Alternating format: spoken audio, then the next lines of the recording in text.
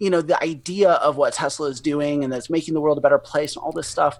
But like they refuse to hold Tesla accountable themselves. I mean, I started the Tesla Q podcast, and I love the idea of Tesla. Yeah. Zero emission transportation is a fantastic idea. I love that idea.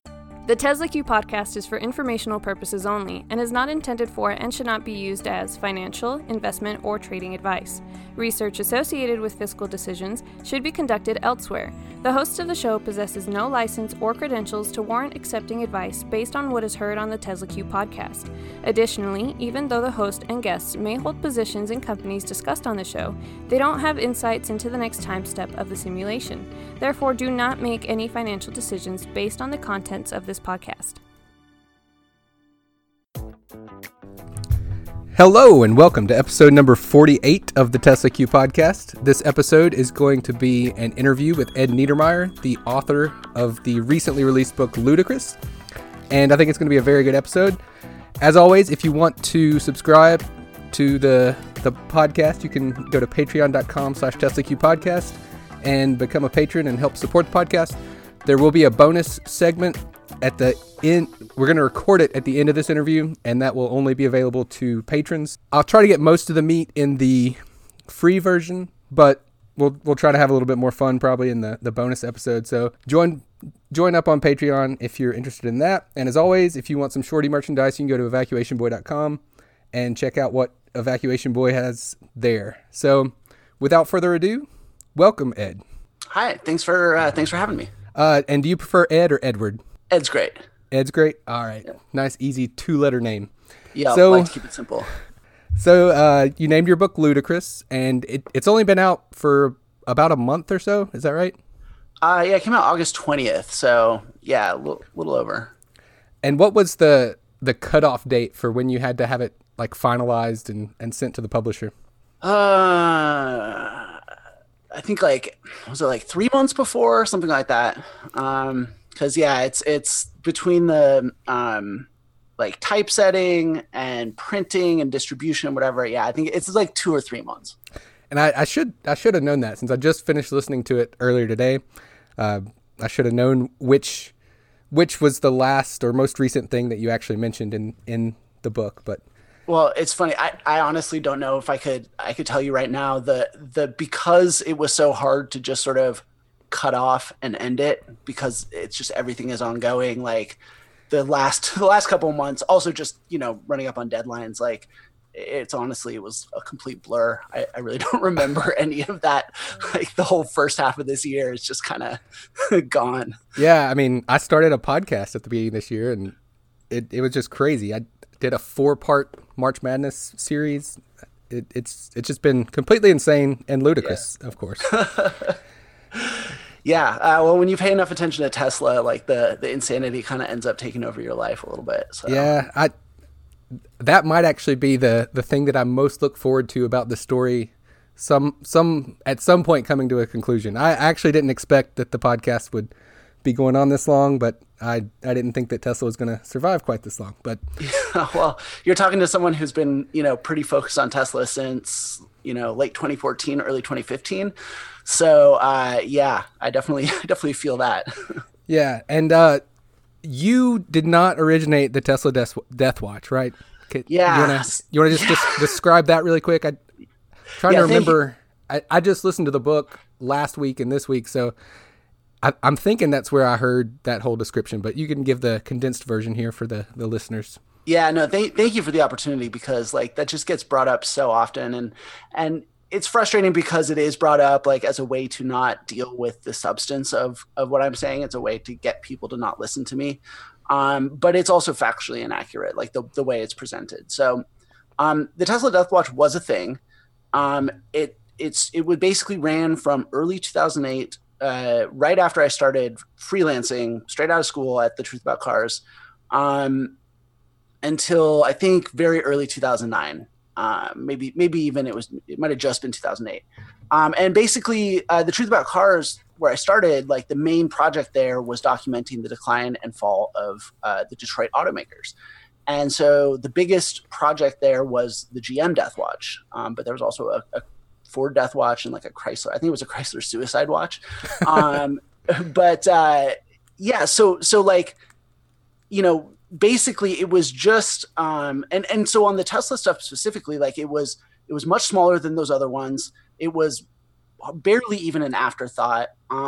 All of my contributions to that were before I became an editor. It was all just freelance stuff that was basically assigned to me, and that was pretty heavily edited and rewritten because I was just getting started, and the website had a very distinct kind of voice at that time. And so it's amazing that it's become this huge thing, because at the time it was like we didn't think anybody would ever remember it or think twice about it. And also the other thing is it was all just reblogging other people's reporting. So like Owen Thomas at Valleybag was doing some really good reporting on Tesla's by the way, very real problems at the time. Of course, Elon Musk now is like, we almost went bankrupt in 2008. So like doing a death watch was not that unreasonable, I think. But also it was not like we were, obsessing about them. It was just another series. And then of course Tesla's argument is that, right, that ever since 2008, when I did contribute to the Death Watch,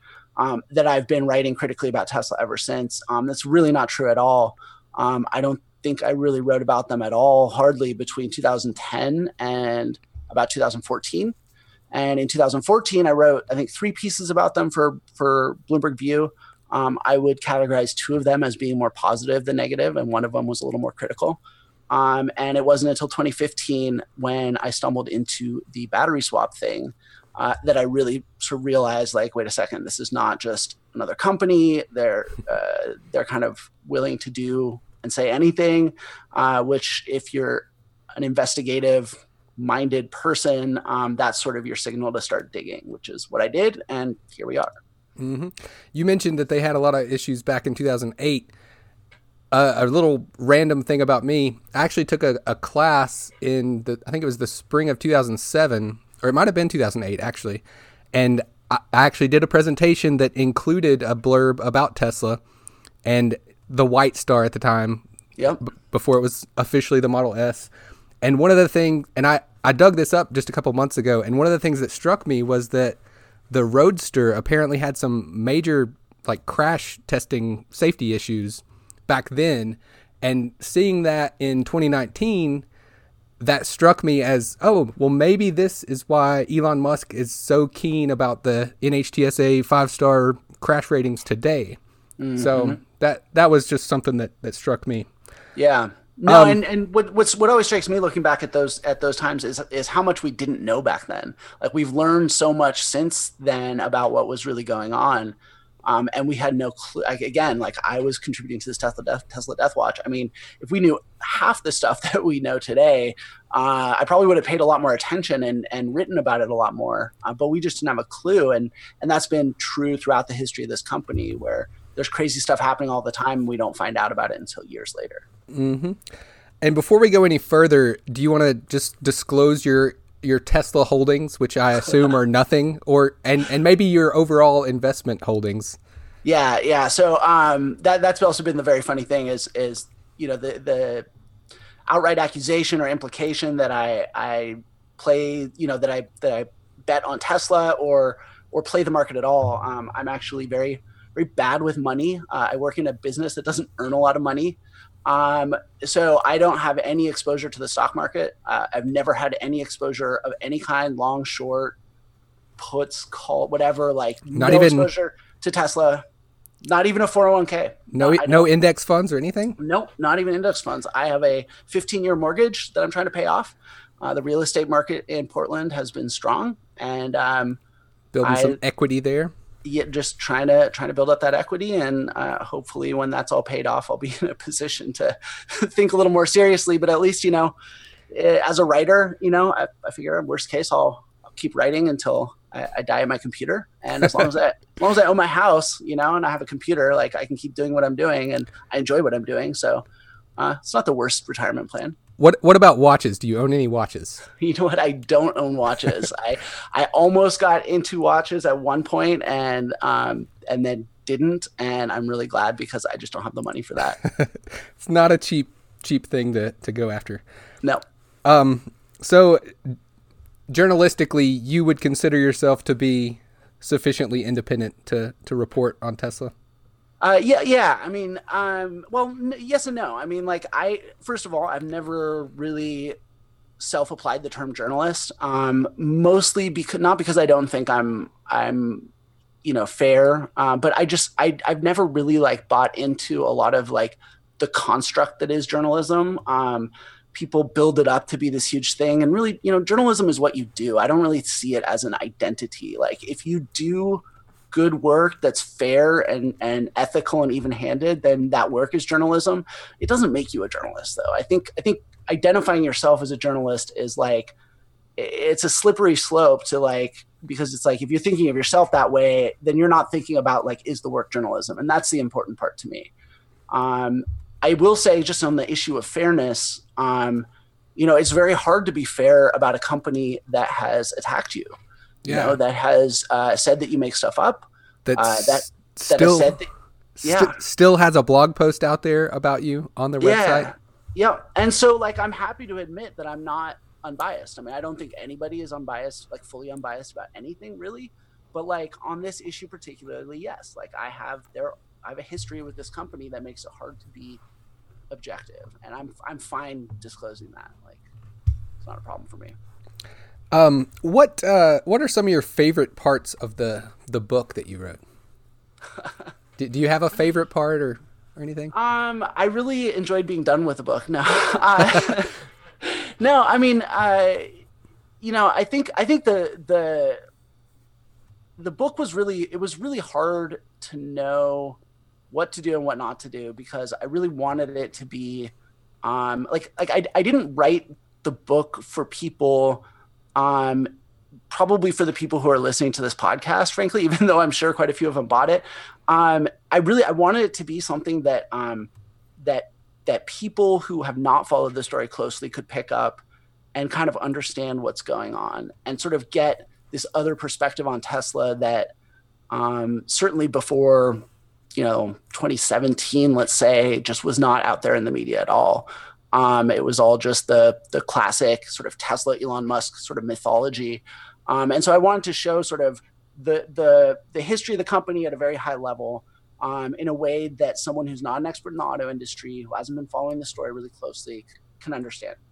That having been said, I think one of the things that was really hard about this was finishing it. Like the last chapter in particular, like how to end it was really hard because it was ongoing. And I ended up making the last chapter about Tesla's screens, its use of these big screens, and sort of how they reflect the two different perspectives that have sort of emerged about Tesla.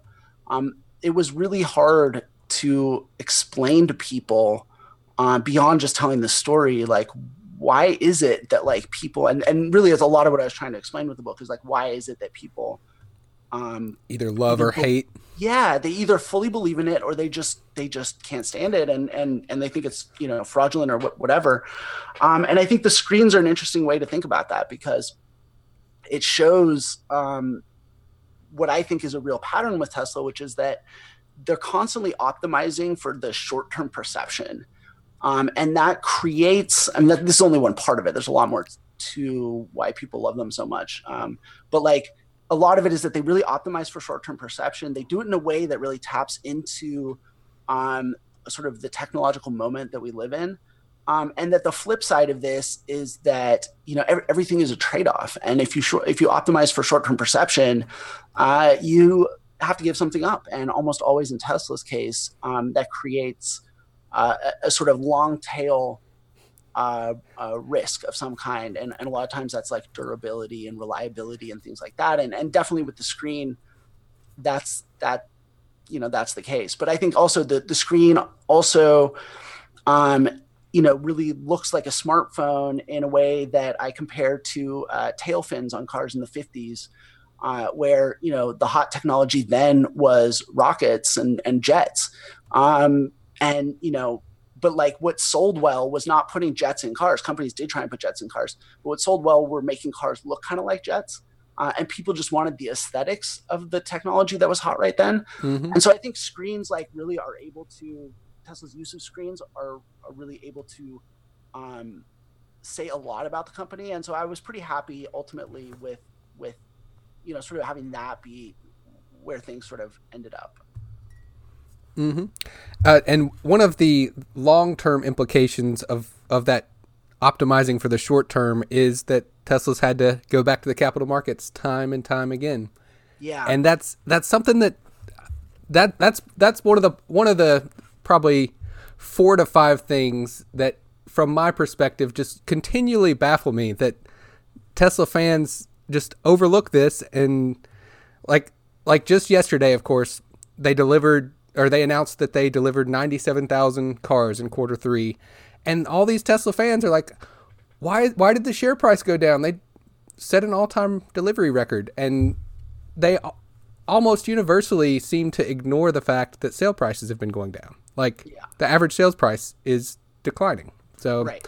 Which is what you see with every car, right? Every car comes out, they sell a lot of the high sort of margin versions of them. And then over time, right, like sales plateau, and then they start to fall off. And then you have to bring down the price in order to keep your volume up. And like, that's the fundamental, that's what happens with every car in the car business. And it's happening with Tesla. Like, shocking. Yeah. One of the things that just really, really stood out reading the book, because I didn't dive deeply into the whole Tesla saga until sometime in 2018, probably late spring, early summer of 2018. But the March of 2013 was just insane. Like, apparently in January and February of that year, they didn't sell that many cars, but then in March, somehow they had this crazy month of sales, which helped I don't remember if that sales figure helped them get the loan, but they were able to get some additional loan, which helped them pay off their DOE loan, which caused, and then they also reported a profit for that quarter. Yep. And all those things combined just caused an insane short squeeze, which frankly is a huge part still today of why Tesla's shares are overvalued from my perspective. Sure. Do you want to just briefly talk about that part of the story? Yeah, so it's a really, really important part of the story. And, I was able to get some more insight into it than was out there previously by FOIA requesting these monthly reports that Tesla had to file with the DOE, Department of Energy, as a condition of their loan. And that was really interesting because I was already fascinated by this. It was really just one quarter, it's 2 quarters basically, like the first half of 2013, but really that first quarter, as you say, their sales were just not doing so well. And then they had all these orders reservations for Model S, which had been out since the summer before, but those weren't converting into actual orders. And in the car business, and obviously Tesla's a little different because it's not as mature of a company and operating in as mature of a market. So there's some more, unpredictability with them than with others. But one of the things you learn when you cover the auto industry is that, like, there are no miracles. Like, if something has been selling at a certain rate, and then all of a sudden it just fundamentally changes in one quarter, like that's iffy. Something caused that. Something is going on there. And what I learned, was that it wasn't one quarter. It was literally 1 month. It was the last month of that first quarter of 2013 that they literally just flipped the switch on the sales. And so, like, on the one hand, my research was able to provide a little bit more insight into what was going on at that time. But it's also very frustrating because there was more happening there. And I still don't have all the answers about exactly what went down. The official story from Ashley Vance's book is that, they basically just got people from other parts of the company and put them on the phone and had them call up reservation holders and try and convert them into orders. What wasn't there something about red paint also? Yeah, so red paint also is something that I've been told helped, and that there was definitely a push to get red paint available because people wanted it and people weren't going to, there were a significant number of people who would not convert their reservations to orders until there was red paint. I still don't think those two factors. That doesn't seem like it'd be enough. Yeah. I mean, maybe. I mean, the problem with Tesla too is that you can never, right? Normally when you do investigative work, a lot of, you know, the legwork for that involves essentially eliminating the most unlikely scenarios, so you can sort of drill down into what actually happened. And the problem with Tesla, again and again, not just in this situation, like, you know, when looking at this particular circumstances, but again and again throughout the history of the company, like, so much just crazy stuff happens, and they do so many things in ways that not only no automaker would do, but like no normal company would do, that it becomes very, very difficult to completely eliminate an unlikely possibility. And that makes investigating them incredibly hard. It's actually a brilliant strategy. I don't know if it's intentional, but it's brilliant on their part, because, you know, if you're unpredictable and enough crazy stuff happens, like, people who are investigating you aren't able to do that process of eliminating unlikely scenarios, or at least it's much harder to. Mm-hmm. And so I'm personally frustrated that, like, I still don't 100% know. And I had to write this very carefully, obviously, and I went through legal review and all this other stuff to make sure that I'm, you know, and I think people who are really familiar with the auto industry, they'll look at that and they'll say, okay, they turn around their sales in 1 month. Like, you know, that alone, you don't need a smoking gun. Like, that is, by auto industry standards, a smoking gun that something yes, happened. Definitely something changed. Yeah. So, but you know, in part also, I think, you know, because I realized not early on, but during the process of writing this book, that I wasn't going to have all of the insider sources that I wanted. I mean, I have quite a few, but, like, especially at the very high levels, and there was going to be stuff that I wasn't going to be able to get. So to some extent, the book, you know, point of the book was to sort of not just present this other side of Tesla that wasn't really being shown in the media so much, but also show it in a way that people who worked in the company could look at it and say, yeah, like, that's fair, right? Like, that reflects both what I loved about the company, but also what I hated about the company. Because I also learned, as I talked to more and more people, that, like, that's the deal with people who are at Tesla, right? Like yes, they get treated terribly and they all burn out, and they all end up having, you know, traumatic experiences, frankly. But they also all got into it because they believed in the mission. And so they have these really complex emotions about it. And that's why I really, in a lot of ways, went out of my way to dial back some of my critiques and really try and make this fair, so that I can learn more, so that people can read it and be like, you know what, like, yeah, like, this shows the good and the bad. And this person is someone that I can talk to without worrying that, you know, everything that Tesla Communications says about me, you know, is not true. So, yeah.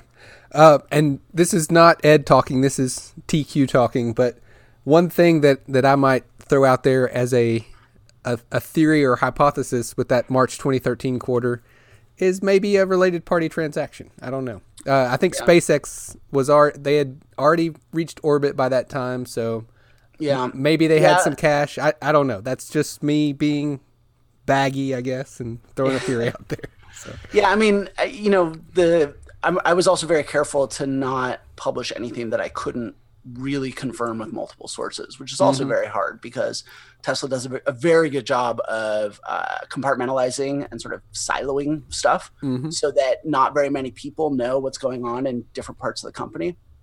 And so I've definitely heard stories that I was not able to confirm enough to put in the book, that there have been situations where vehicles have been put into, for example, the engineering fleet, or the showroom, like test ride and like loaner fleet, right? And that those effectively served as a sales bank. so that they could, sort of eventually be sold on to an end consumer. But for some period of time, apparently the sales may have been recorded as actual sales, even though they were sort of operating as a like I say, a sales bank. Yeah, and with yesterday's announcement and the associated $700 million US, 5 billion renminbi line of credit that Tesla got with some Chinese banks, Yep.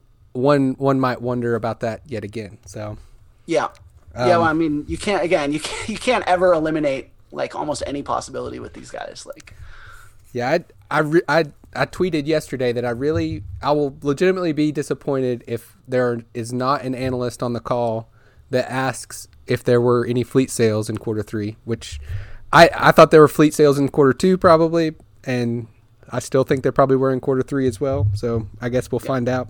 Well, we probably won't find out for a while, but someday we'll probably find out. Yeah.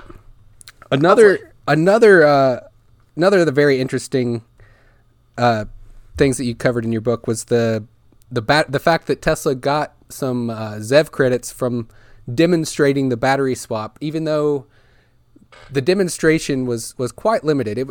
They basically did the absolute minimum to get those credits without actually having people do battery swaps. Yep. Do you want to just go through that real quick? Yeah. So, I mean, this is what really pulled me in, right? This was my moment, or I can't remember what Tesla Charts calls it, but like, the awakening or whatever. Yeah. So, I mean, I had been interested in battery swap already because I'd covered a bit and been very fascinated by this company called Project Better Place, which is an Israeli company. Also went bankrupt, I think I can't remember, 2013-ish, something like that. So before Tesla started doing this, 2012 maybe. And I had been fascinated with them because I felt like they were bringing a really fresh approach to cars, and they were also trying to solve the two biggest problems with electric cars, which are that they're too expensive and they take too long to charge. And they were doing that by selling you a car without a battery, and then within Israel to start, and then I think they're doing Denmark, and they wanted to do Australia. Within these limited areas, they would have battery swap stations. So you would buy the car but not own the battery. You would have like a mileage plan. And then when you need to refuel, you just, instead of sitting there and charging for an hour, you just drive in and swap the battery out. I thought that was a really fascinating idea. And actually, there's a really important lesson from that company, which is that just because something sounds like a good idea is no guarantee that the company is going to make it. And that was a really important lesson for me to learn. But, in 2014, Tesla started talking about battery swap. And I was like, like this, I didn't expect to hear about battery swap again. I thought it would die with Better Place and never come back. So basically they did the demonstration. They said it was all automated, but it took place behind a curtain. That was the other time. I was like, oh, that's weird. And then they said in December of 2014, okay, it's open. We have the station. We're contacting people who make this drive regularly, can use the station. They're getting invites, whatever. By May of the following year, like 5 months later, like I found one report of one guy who'd used it, and he seemed to be affiliated with Tesla. And I was very suspicious, and I was so I went down. I spent Memorial Day weekend, and in retrospect, I don't know really what I was thinking. I mean, I had this hunch, right? Like I was suspicious, but like still spending 4 days of your holiday weekend down in a truck stop that smells like cow poop in the middle of the Central Valley, California. Like it's weird looking back at it, but like basically, yeah, they not only didn't use the swap station, but they also brought in these extra superchargers because there were these long lines at the superchargers of people going between LA and San Francisco, and they hooked them up to diesel generators. And like this was the thing where I was like, whoa, like they're just willing to do anything. And then I dug into the CARB rules, and I actually ended up talking to like staffers at CARB, and they were telling the board members like, guys, Tesla's taking advantage of us here. Like we we wrote this rule that allows you to demonstrate a swap, because it was supposed to be the thin end of the wedge, and these rules are supposed to, the whole program is supposed to incentivize people to actually deploy technology so that people can really use it. And the way we've written these rules, this is them talking to the board members, their bosses, basically, like, the way we've written this is just, we're not actually doing what we're trying to do here. And the board members basically dismissed them. Not like they didn't fire them, but they were like, whatever, basically, like, we don't care. Like Tesla, and I think, like with most subsidies, there's always a temptation to kind of put your finger on the scale and help out the local, champion. And California had never had an automaker before, and clearly, and it being Tesla and electric and all that stuff, it's understandable to some extent why California wanted to help this company, but the way it was happening was really not okay, and the staff was saying that, and it was being ignored. So then I wrote a number of stories about it, and almost immediately Tesla said, nobody wants this, nobody's using it, we tried, but it just didn't work, and oh well. In reality, I spoke to a number of people there, Tesla owners, who said they made the drive on a regular basis. They'd never been invited. They had, no idea who to even, to contact about using it. They said they would use it. I had people whose kids were crying in the back seat, and they were staring down like an hour wait just to get to the charger, and then another hour to charge. Oh. And they were like, they could be charging me anything right now. I would pay any price almost. These were not poor people, right? Mm-hmm. The early Tesla adopter. I'd pay anything to just like get my kids home and just like end this nightmare, frankly. And Tesla said nobody wanted it. So that was when I knew that, this was a company, like I said, that would kind of do whatever it took. There's never just one cockroach. And so that's why I really, decided, okay, like, this is something that is worth the investment of time that it's going to take to really dig into what they're doing. Yeah. And I wonder if, like, I would imagine their base battery pack design would require some modifications to be able to change the battery. And I would think that somebody like Rich, the Rich Rebuilds guy, would have a pretty good idea of whether it's feasible to retrofit a base Tesla battery pack to be able to swap it even. So there's actually a funny story about that, and I actually never really wrote about it much, or at all. I don't think. I might have tweeted about it, but I don't think I ever wrote a story about it. Basically, the deal was, there was initially when you got your car from the factory, there was like adhesive, that was, I'm trying to remember if it was like on the cover of the pack or something like that. And basically, so the way the rule was written was they had to demonstrate that it was capable of swapping the battery or basically, refueling 80% within like under 10 minutes or something, or under 5 minutes.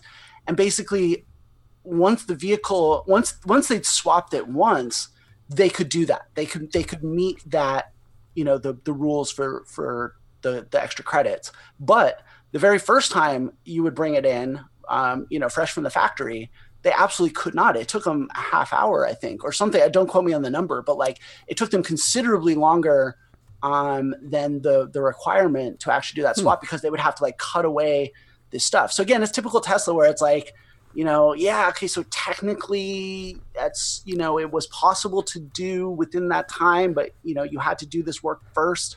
Well, does that really count or not? And like, we'll just give them the benefit of the doubt. Yeah, I'm actually surprised that it would work after that first time. I would think that the battery was more secure in there than that even. But so I'm actually surprised to hear that. Yeah, I mean, I didn't do this myself, but I remember very clearly reading about this and yeah, that once you did that initial sort of prep work, that then you could actually swap it within the amount of time. Yeah. Well, that makes it actually sound less egregious to me than it did before. So Tesla, you're not that bad.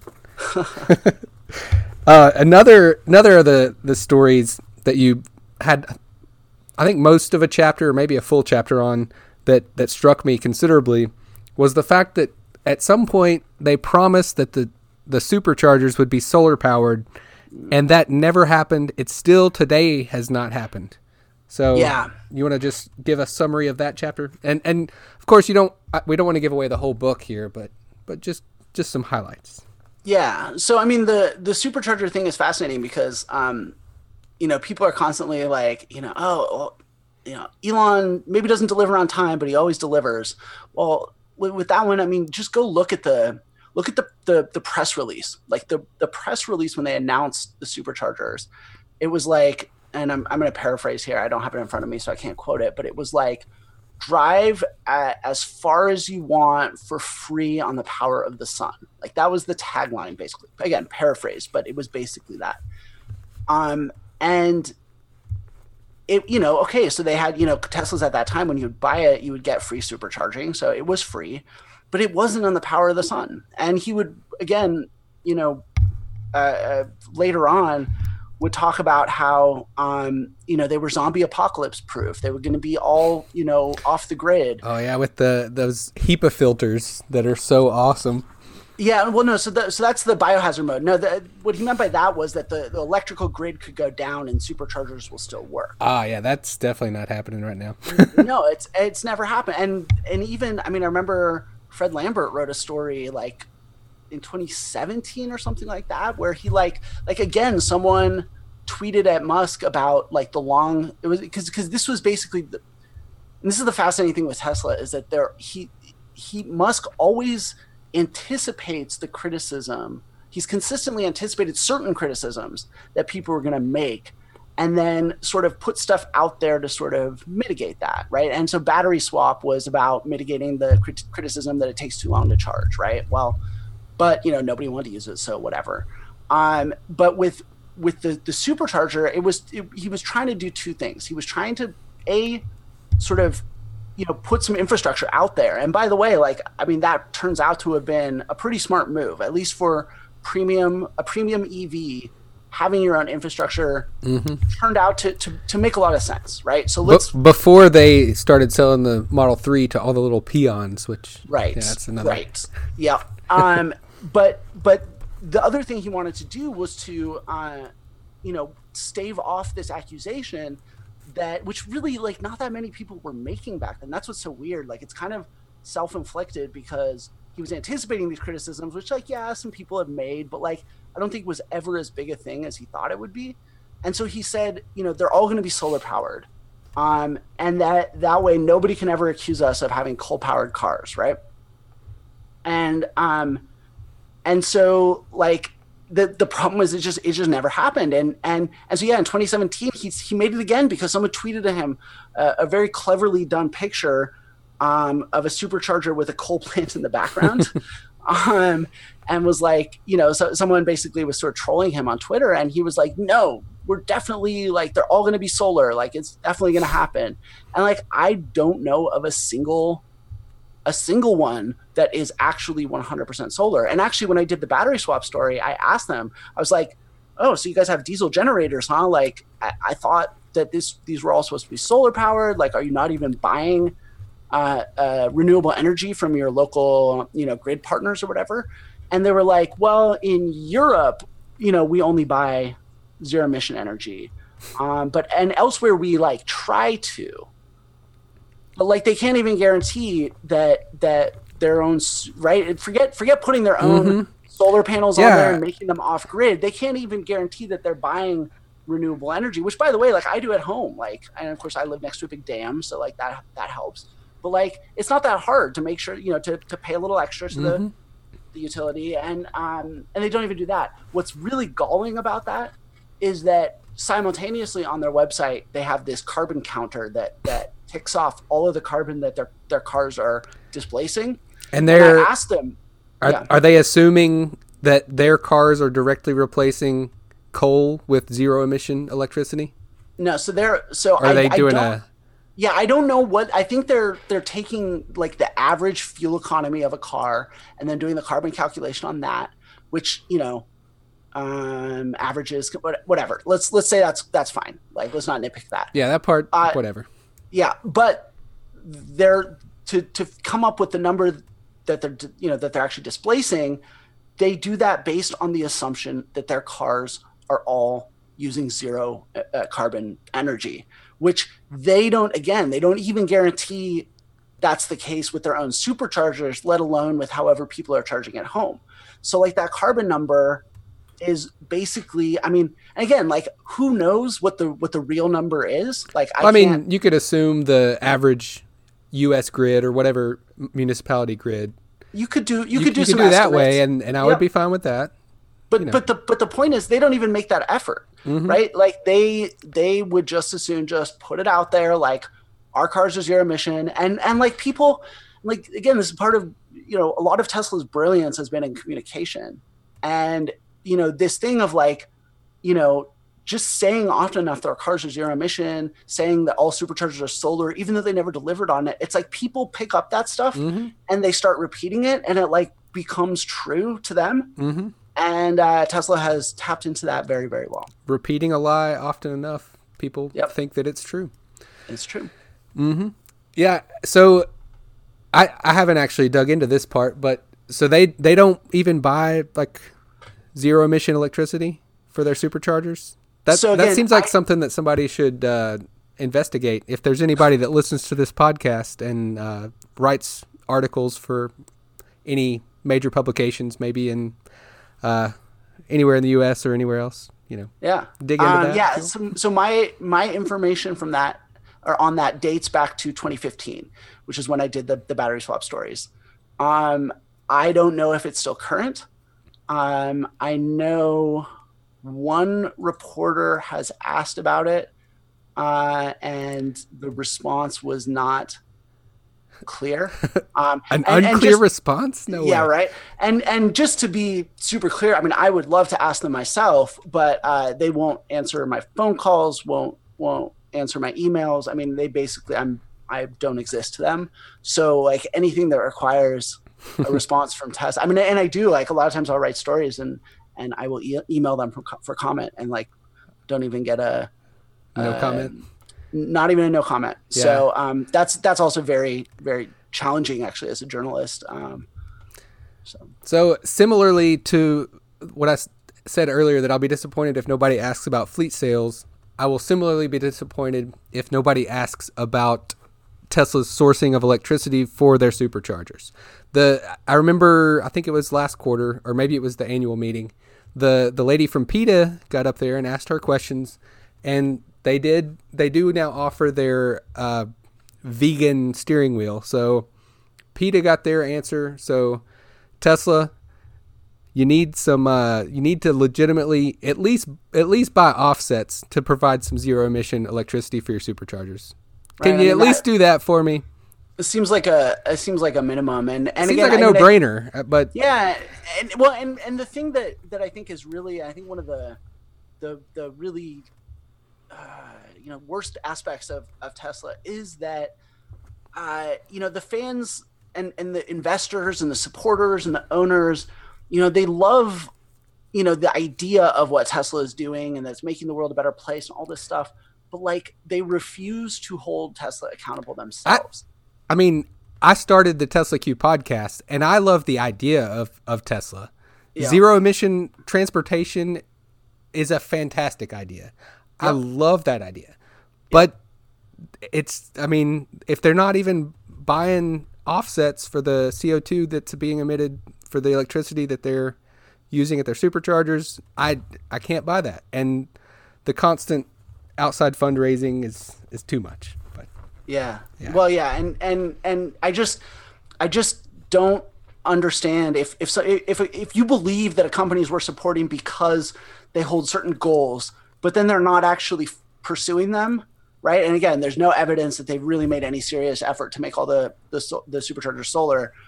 Like, why aren't the customers demanding it, right? Like, this is what they bought into, and Tesla's not giving it to them. Apparently, like, what the message they're sending is that the perception is enough, that they don't really care about the reality. They're buying the perception, which again taps into like a lot of criticism that's out there that like this is virtue signaling and stuff like that. Mm-hmm. Like if you don't like that, like if you don't want people saying you're a virtue signaler, like hold the damn company accountable. Like ask them to actually provide the substance of what you bought into.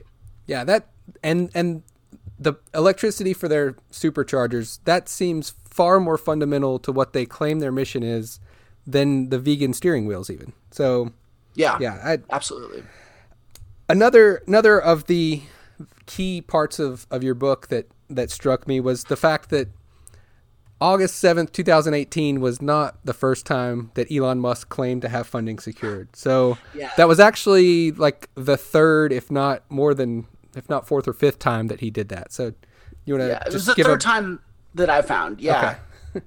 Yeah. So, and I think this is a really important point, because not because like, oh, you know, Tesla's that much worse than you realize. Like it's really because like it explains how we got here, right? Like how did something like funding secured last year, one that everyone knows about, that doesn't come out of thin air. It doesn't just happen, right?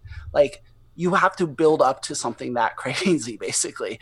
And what these other cases prove is that, you know, they built up to that by doing it before and getting away with it. And I think that once someone gets away with something once or twice, you know, they're going to think that that's something that they can do again. And they're going to lose perspective on what is acceptable and what's not. And so just those two cases, one was in late 2008 and one was in early 2009. And again, this was right when Tesla was having severe financial trouble, almost went bankrupt. In 2008, they announced in like, and I don't have the dates in front of me, but it was like around Thanksgiving, basically end of November, I want to say, they put out a press release basically saying that they concluded a round, a funding round. It was convertible debt. And, you know, the Reuters actually, in covering this press release, actually used the term that they secured funding. Tesla didn't use that term themselves, but Reuters did. And, you know, then later, and this is also fascinating because like Elon Musk can't help but build his own legend. And so later in Ashley Vance's book, he bragged about how like, not bragged really, but like, you know, dramatized, let's say, this, you know, dark period that he somehow was able to survive with sheer will, you know, by saying like, we didn't secure the funding until, or the round didn't actually close until Christmas Eve. And so it was like a month and a half or something like that. Again, though, it was at least a month between when they put out this press release and when they actually had the money. Now, I'm not a lawyer. I'm not making specific legal accusations here, but like that it was obvious what was happening, which was that they were having a hard time securing the funding. And, you know, it's this classic fake it till you make it, right? And it's just a very, very raw example of like, if you say something has happened, like the chances of it actually happening become better. Like this is key to how Elon Musk does stuff. And and then shortly after that, because that round, you know, it only just kept them alive. It didn't really get them fully back on track. They had to get the government loan in order to actually, you know, be able to do what they ended up doing, basically make the Model S happen. Because basically the Roadster was just, it was never going to be a viable business. Like it was never going to come close to it. And so early in 2009, he sent an email to reservation holders at this point, or deposit, whatever. Like they hadn't actually done any deliveries yet. And he said that the Department of Energy had told them that they would be dispersing loan money within the next couple of months. I think 3 or 4, something like that, months. It turns out that they hadn't even submitted a complete application. They'd submitted one incomplete application. And I think it wasn't until their third application that they actually were, that the DOE actually said, you know, okay, like, you know, we will, you know, eventually disperse this money to you. And the money itself wasn't forthcoming for another 18 months after that email, easily. Again, rough numbers here, but and so again, you know, it's just classic example of, if you project a reality out into the world, if you're lucky enough, reality will shape itself to your projection. And again, this is just this explains to me anyway, right? Like I'm not in the camp of people who think that Elon Musk sort of set out to be a fraudster. I genuinely don't believe that was what he set out to do. But I do think that if you look at these patterns, he basically, the pattern is consistently underestimate how hard the car business is, basically. Underestimate how hard it is and how much money it's going to take. Get yourself into a really, really tight corner, and then have to do something extreme to get yourself out of it. Mm-hmm. And we've seen this again and again. And what's fascinating to me is like when something like Funding Secure happens, now what I always ask myself is, what is actually going on? Like what corner is he really, right? Like, again, I think if anything, Funding Secure, I think we were all, myself included, very distracted by it because it was so extreme. So in part, it's like, trying to make something happen through sheer force of will. But part of it also is, maybe at this point, it's a little bit of a distraction from like, okay, so things must be really bad for him to be going back. Like you look at what we now know about 2008, 2009, for him to be going back to the well for those practices, things must have been really bad last year. Yeah, he had that Axios interview where he said that they were single-digit weeks from dying. So Yep. I tend to think that was probably one of the two most true things that he said in the year 2018, along with if they made the Model 3 and sold it for $35,000, they would have gone bankrupt. I think those two things, I feel like were the two most true statements he made that year. So Yep, checks out. Another thing from listening to your book that came to mind is something that I've intended to do for maybe a month or more now, that I haven't done yet, and that's to figure out what letter of the alphabet to use for this past May's funding that Tesla got from outside investors. So to give that a letter of that round of financing. So I'm thinking it's like Q, R, or S or something, but I'm not. Yeah, exactly honestly, sure. I haven't added it all up. Actually, someone should do that. So if anybody's listening and gets bored and wants to do that before I get around to it, feel free. Yeah. I mean, I actually, honestly, I could, because they're like, there's Crunchbase, I think, has some information about funding, but it's not complete. It's not all there.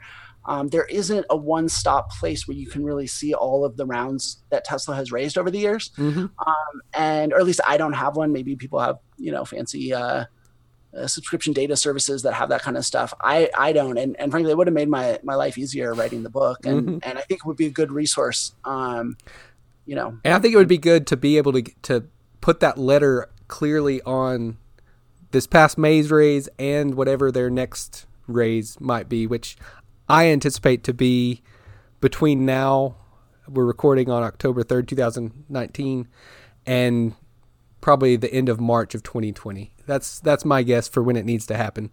And actually, I tweeted yesterday that if they don't raise above $180 per share, I'm not sure that they'll be able to raise again. But that's just me speculating baggily again. Yeah. But, I think the thing that's important about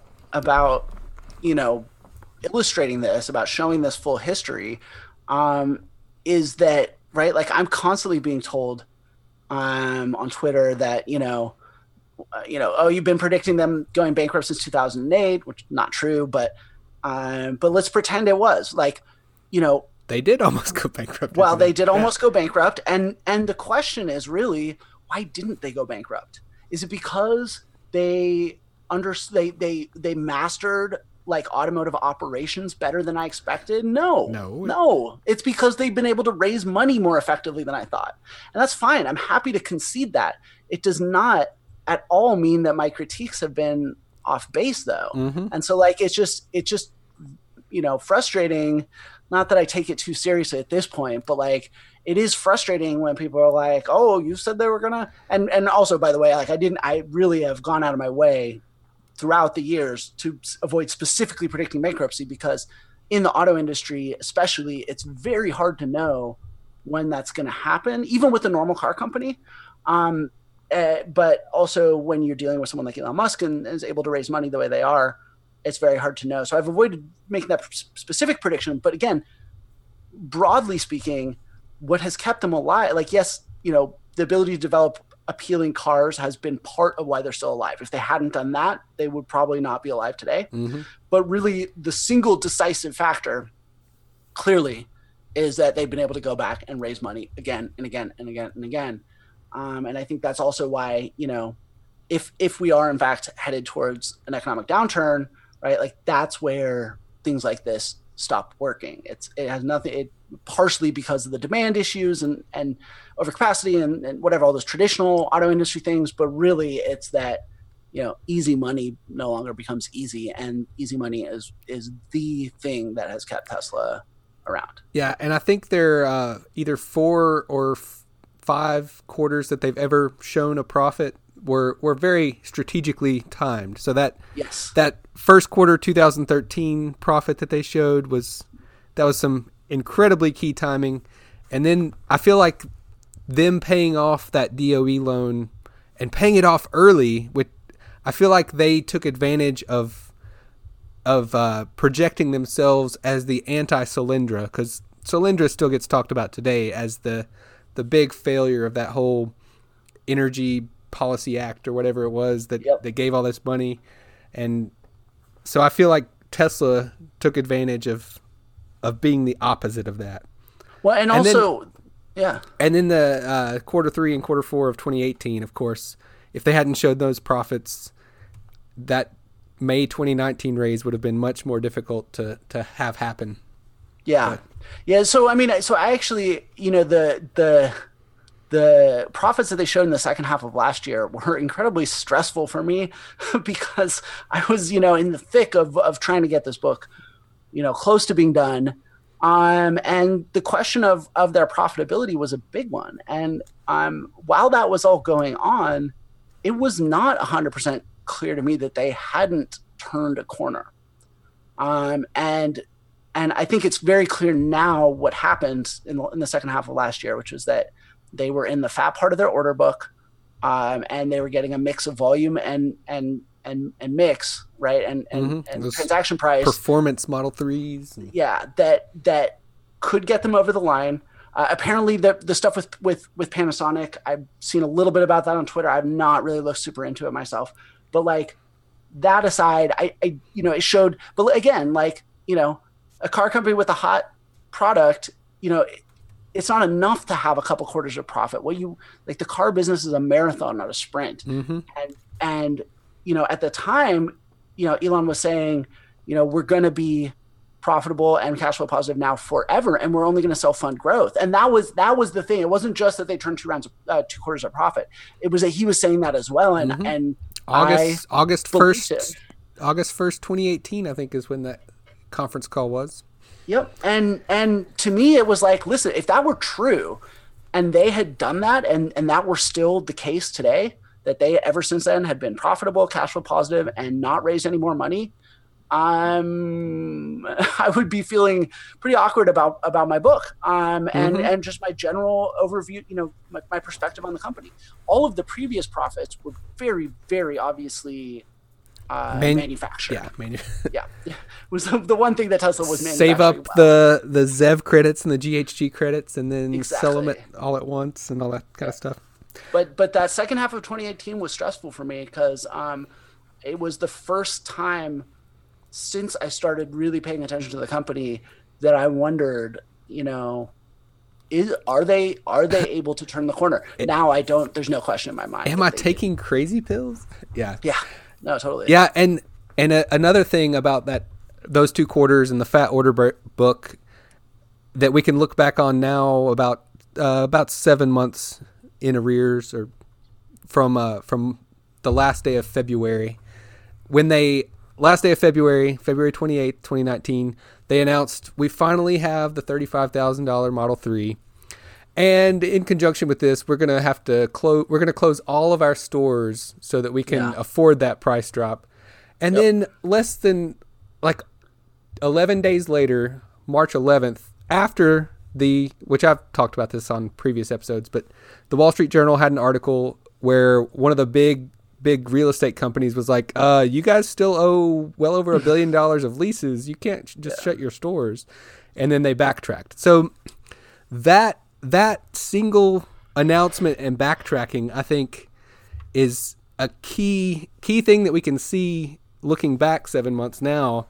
Yep. That shows pretty clearly that it was the fat order book of Q3 and Q4 of 2018 that led to their profits. So. Right. Because it's not just the financial performance, right? It's also a cultural question. And I think that's a thing that has really, I keep coming back to, and I've really I've always appreciated that, like, the Toyota production system, like, that the auto industry was changed not by a technological revolution, but by a revolution in culture, and the understanding that culture is the only way to manage the kinds of scale that you have in the auto industry.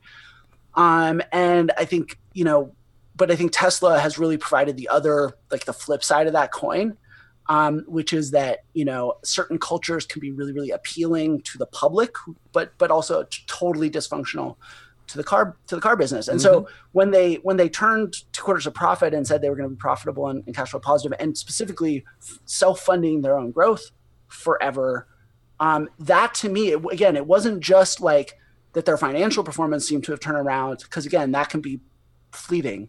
But I thought that they had turned a corner culturally. I thought that they really got it, that or maybe their investors had forced them to acknowledge that, like, operational efficiency is not something that you can just turn the switch on. It's a culture thing, and that it takes practice, and it takes sort of, culture is habit. And so you have to inculcate these habits in order to achieve the numbers, right? The operational efficiency that you want. You have to, and Musk was talking about a Spartan diet and about, all this stuff. And to me, it sounded like they started to get it. And, like, part of this is just maturity, right? It's just acknowledging, like, we can't sell the hypergrowth story forever. We have to be a real business. And culture sort of changes based on that. And what that first quarter showed was, nope, this is exactly the same old Tesla that we've been dealing with the whole time. And not only are they losing money and all that, but, like, Musk is out there doing the classic thing, which he's done again and again, which is say stuff on calls that nobody else in the company has ever heard him even, like, wonder aloud about, and, like, just make these gigantic strategic decisions, like, on the fly in the middle of a call. And, like, again, this has happened many times. Mostly he's, like, surprising the engineers. I don't think he usually, like, surprises the finance guys as much as he did on that one. But, like, it was just so obvious. Like, no.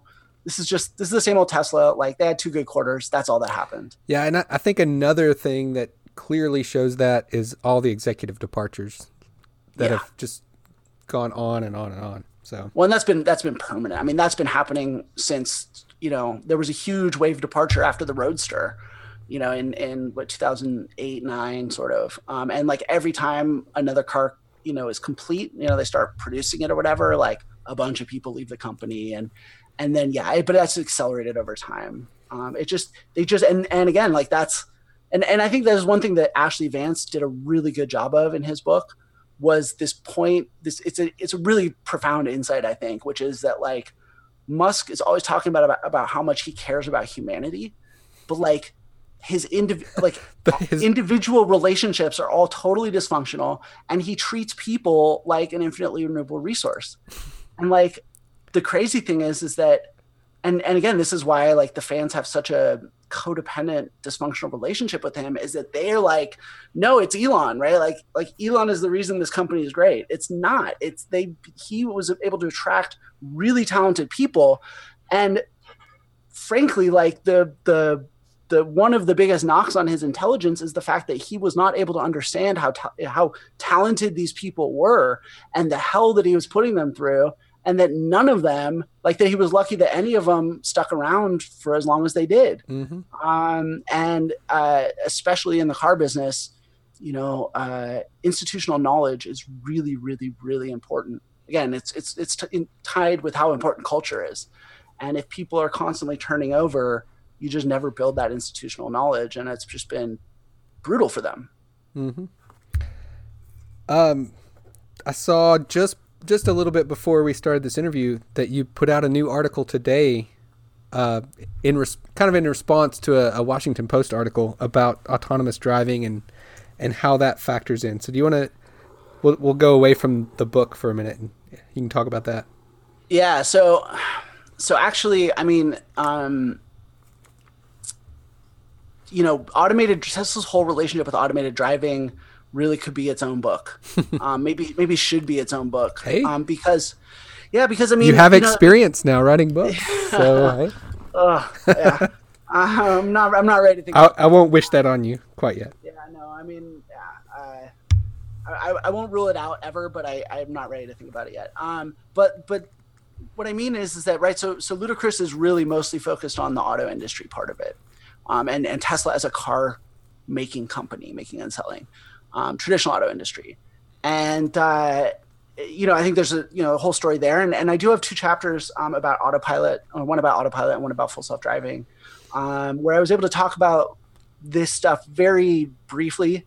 And one of my big frustrations is that I wasn't able to get into it more, because I think it's really, really big. I just said on Twitter earlier today that, and this was sort of when I was starting to think about this piece that I ended up writing, that Tesla as an EV maker, you can cut them a certain amount of slack, I think. And again, Tesla charts certainly disagreed with me. Others, I'm sure, disagree with me. But as an EV maker, they've made mistakes. They've been naive.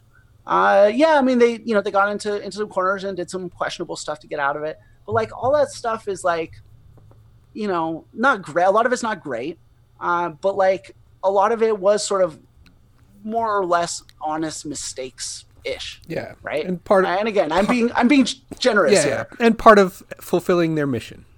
Sure. Yeah, exactly. And there was a mission that animates that part of the business.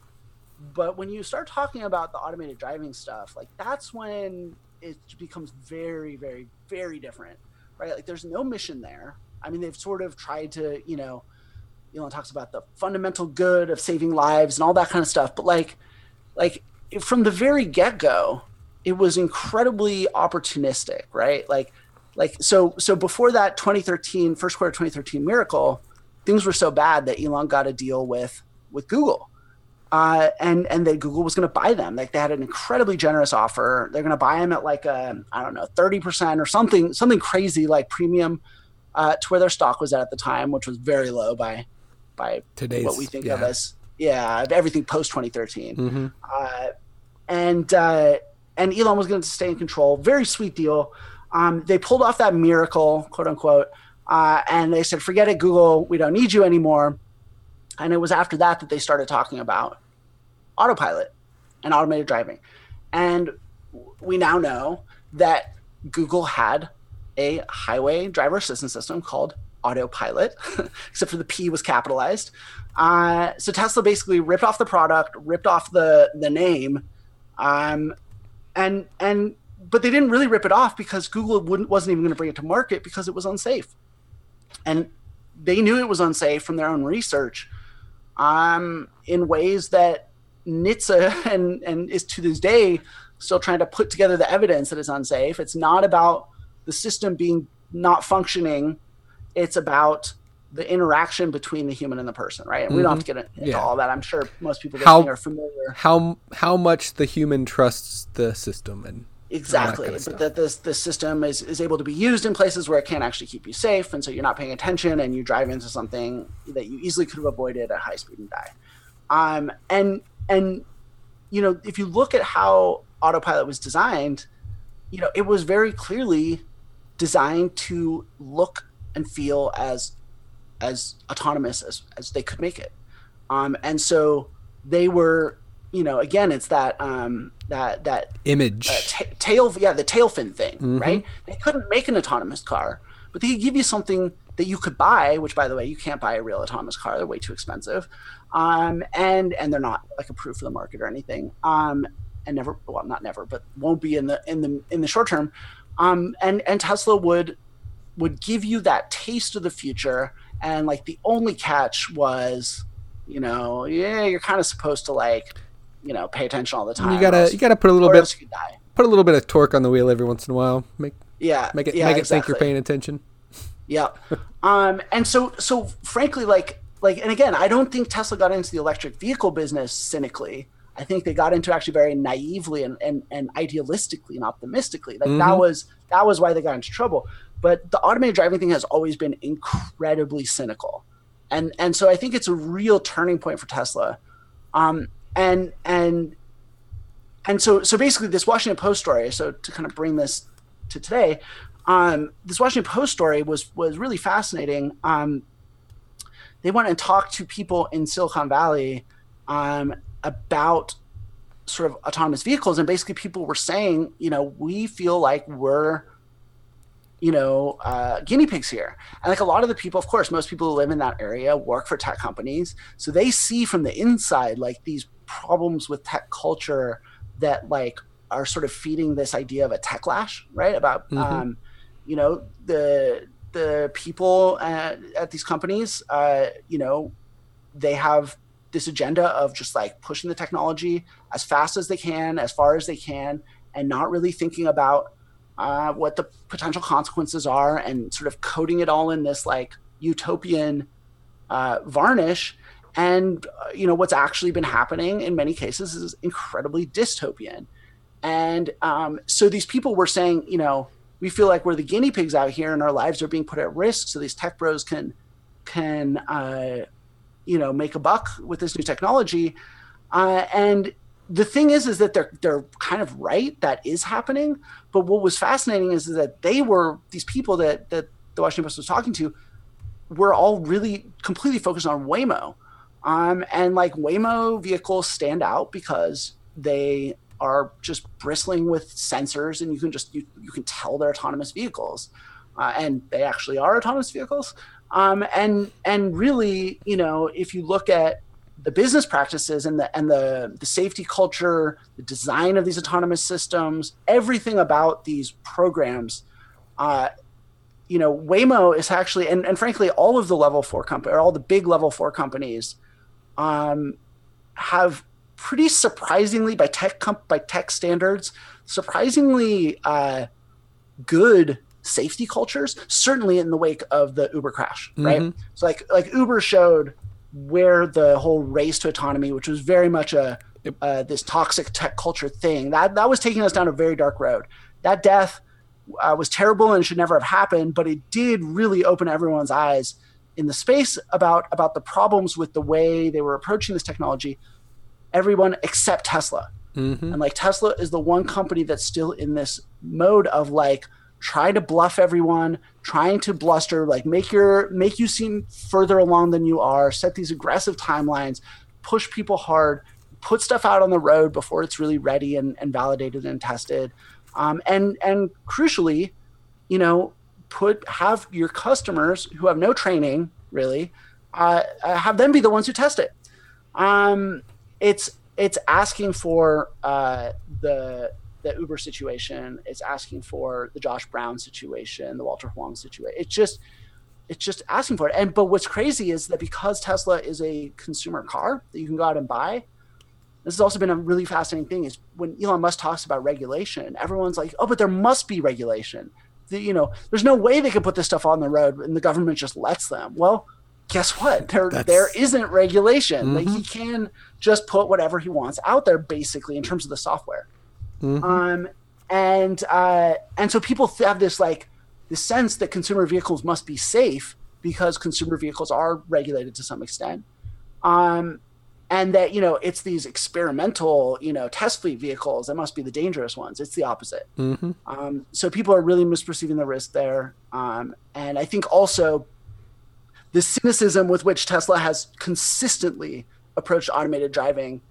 And I don't mean just cynicism. I mean, just up and down. I mean, talking about how, if people die, like you shouldn't criticize the, technology because it's going to make, more people are going to die from human error. Like that whole utilitarian argument. I was just cynical all the way through. And I think it gets concealed a little bit by the idealism of the EV part of the business, the electric, sort of sustainable transportation part of that, I think it gets a little bit lost. And I think it is actually very important. Like a halo effect from exactly. the good that is the emission-free transportation. Yep. And this cynical approach to automated driving gets lost. Yeah. And so I think it's very important. And that's why I think it could basically be another book, is because it's almost like a different company in certain ways. Like if you just take the automated vehicle part of Tesla out, there's tons of crazy stuff. It's super scandalous. And if you just look at that and don't get distracted by the EV sustainability part of it, you get what I think is a clear picture of what is really the soul of this company today. Mm-hmm. Because I think the soul of the company in 2006 and 2008, when they were getting started, was different. I think it's evolved over time. And what the story of Tesla's involvement with automated driving, I think that tells you who they really are now. Mm-hmm. I think it's about time to wrap up the free version of this interview. One last thing that I'll ask you for this part of it. Do you think that the Tesla Semi is going to happen at any time in the near future? No.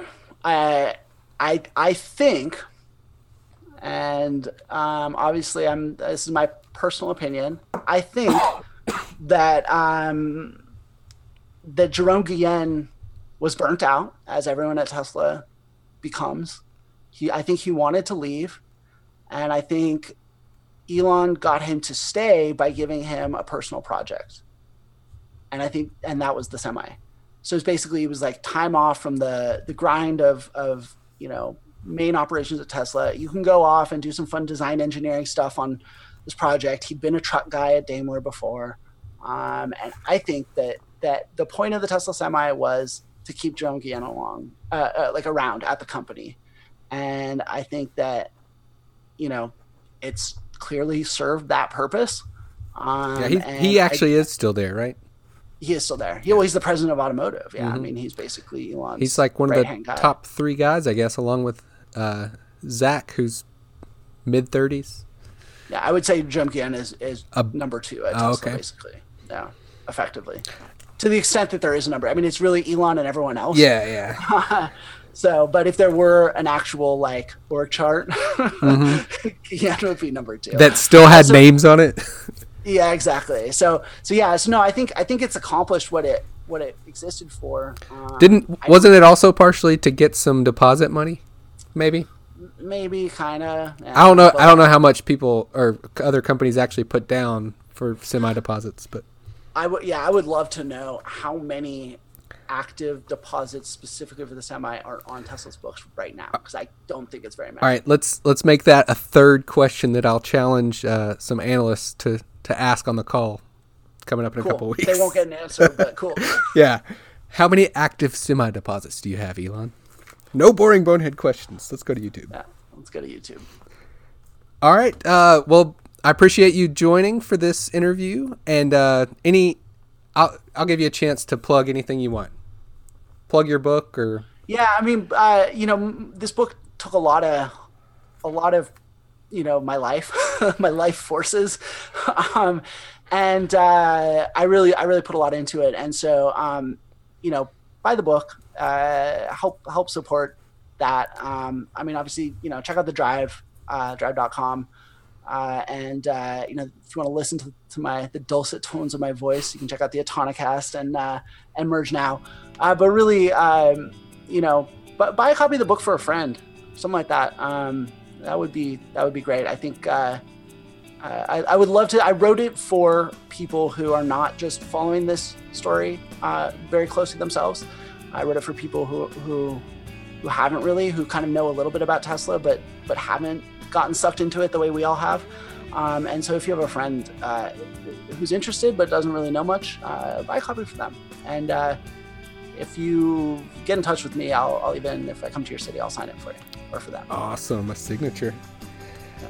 All right. Well, stay on. We're going to do a bonus part, but to wrap this up, if you want to be a supporter of the podcast, go to patreon.com/TeslaQ podcast. And if you become a patron, you can hear this bonus part that we're about to record. And if you want Shorty merchandise like a nice coffee mug, go to evacuationboy.com. And appreciate you listening to episode number 48 of the Tesla Q podcast. Thanks for listening. Bye-bye.